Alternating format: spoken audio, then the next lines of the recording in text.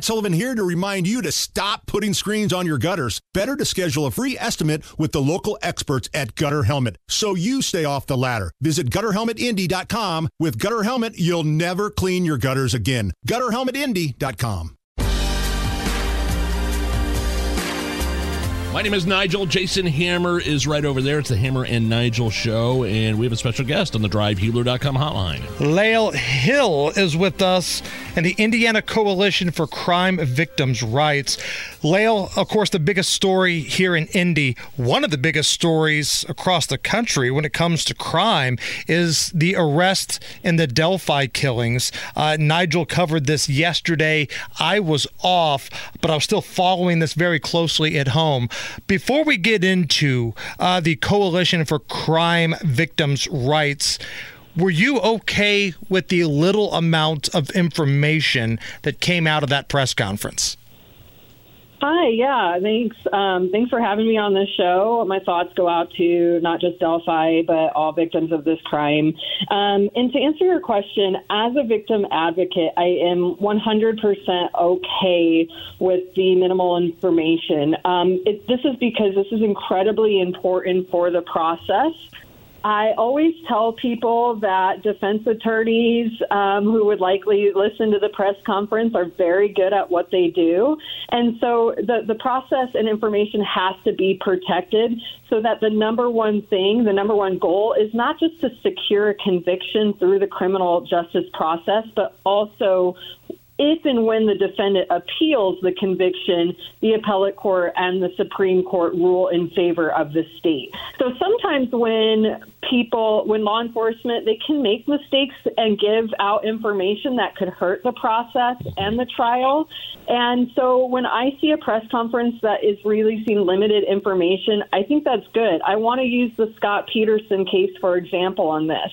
When Fresno law enforcement officers did a press conference, they actually gave Scott Peterson's alibi before Laci Peterson's body was found.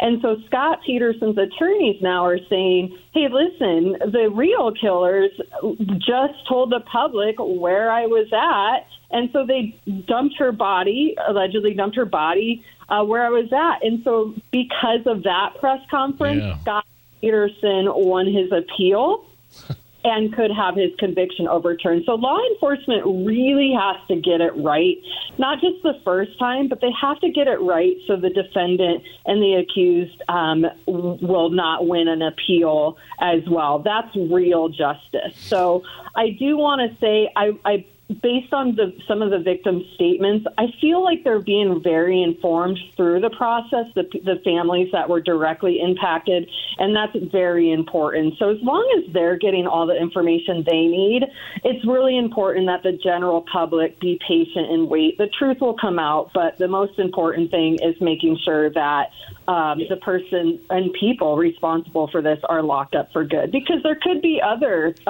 defendants in this crime as well. Lael Hill with the Indiana Coalition for Crime Victims' Rights here on the Hammer and Nigel show. Tell people that are listening right now a little bit about your background and exactly what the Indiana Coalition for Crime Victims' Rights is. Sure. Yeah. Thanks again so much for having us. Absolutely. Crime is happening every day in our community, and it impacts victims and their families for the rest of their life.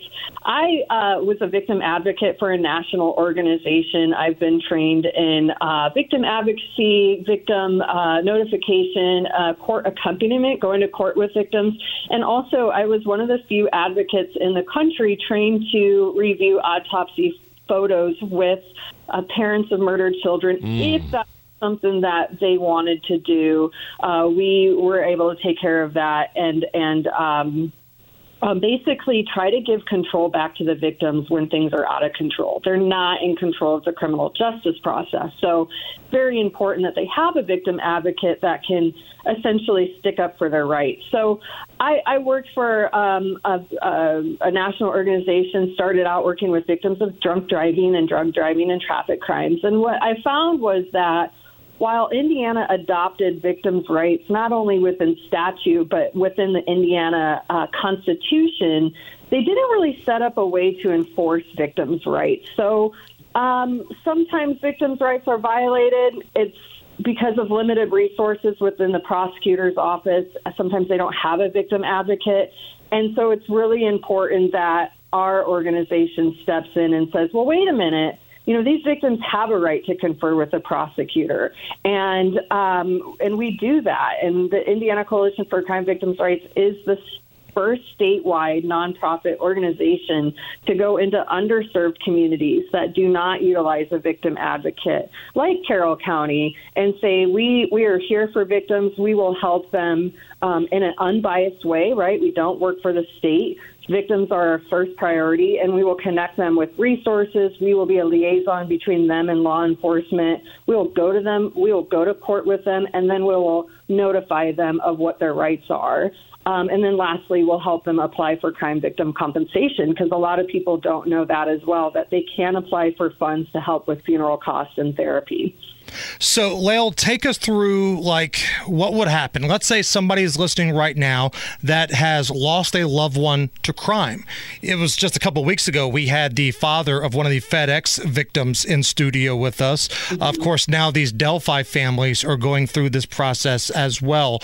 So when something horrific like this happens, take us through briefly the process. What do you guys do, and how do they get the ball rolling? Sure. Yeah. So there's a couple things. Once the crime happens, and depending on the crime, certain crimes are harder to prosecute, especially with sexual assault, for example, homicide, things like that. What we do is, before an arrest, is we really just want to do that crisis intervention piece. We want to make sure that the victims are connected to emergency trauma therapists as soon as possible. In Indianapolis, we have Legacy House that can offer that trauma-informed therapy to victims through a criminal justice lens. We want to make sure that they have food and shelter, that their rent and basic needs are going to be provided while they go through this trauma. We also want to make sure that they have a protective order in place if that's needed to protect them from anyone that has not been arrested yet. We want to assess for safety. And then we want to go into educating them about the criminal justice process. So before an arrest, we oftentimes explain to victims that investigations can take a long time. I used to, for traffic crimes in Indiana, I used to say about up to 3 years. So, wow. Yeah, it can take a long time to collect all the evidence needed to secure a conviction. Because think about, all a defense attorney has to do is create one little inkling of doubt to a jury. So they want to make sure, law enforcement wants to make sure that every I is dotted and every T is crossed before they present that to the prosecutor. And that can take some time. And so from an unbiased community agency perspective, we don't work for the state. We don't work for the prosecutors. We're able to confirm with victims that this is common to take a long time. I can imagine what it's like for you as an advocate to maybe have to sit down with parents of a murdered child. It's fresh and it just happened, and what kind of things do you say to them, and what kind of counsel do you give them? It's got to be a highly just volatile and emotional time with something like that. You mentioned that you're trained in sitting down and actually looking at autopsy photos with the parents. Mm-hmm. Yeah, that is an excellent question, and I'm so glad you asked that, because it's the number one question that I get. I kind of go, I felt as a mom myself, if we can assume the worst thing, our worst nightmare is the loss of a child, then we can assume the number one worst thing to go through is not just the loss of a child, but the loss of a child from a violent crime and then having to go through the criminal justice system. I've been passionate about this. John Walsh is my hero. When I was a little kid, John Walsh was my hero. I just thought he was amazing, and he took his victimization and his tragedy and turned it into strength to help others, and I've always been inspired by that. And as a mom and a social worker, really, I've seen a need for it, and as a mom, I thought it was an essential service to provide for victims. What I do at first is it's so important to always avoid saying you understand, because you do not understand what these victims are going through. You can't possibly understand what it's like or how you would react until you become a parent of a murdered children. So the first thing that I do, that this is very important, is I connect them to peer support. I connect them to other parents of murdered children. There's a national organization out there called Parents of Murdered Children. That's actually the name of the organization. Victims can find information on that at parentsofmurderedchildren.org.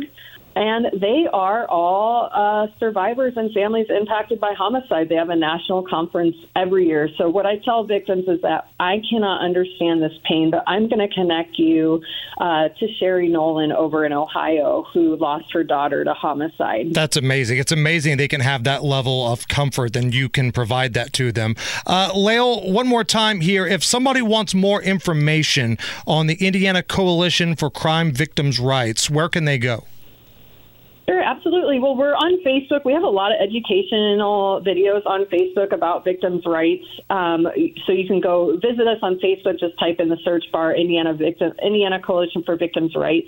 And we're online at indianavictimsrights.org. You can reach out to us, and we'll connect anyone in need to that peer support, crisis response services, and criminal court advocacy. Lael Hill with the Indiana Coalition for Victims' Rights. Lael, thank you so much for joining us. We appreciate your time. Okay, thank you guys so much. You guys have a good day. It's the Hammer and Nigel Show.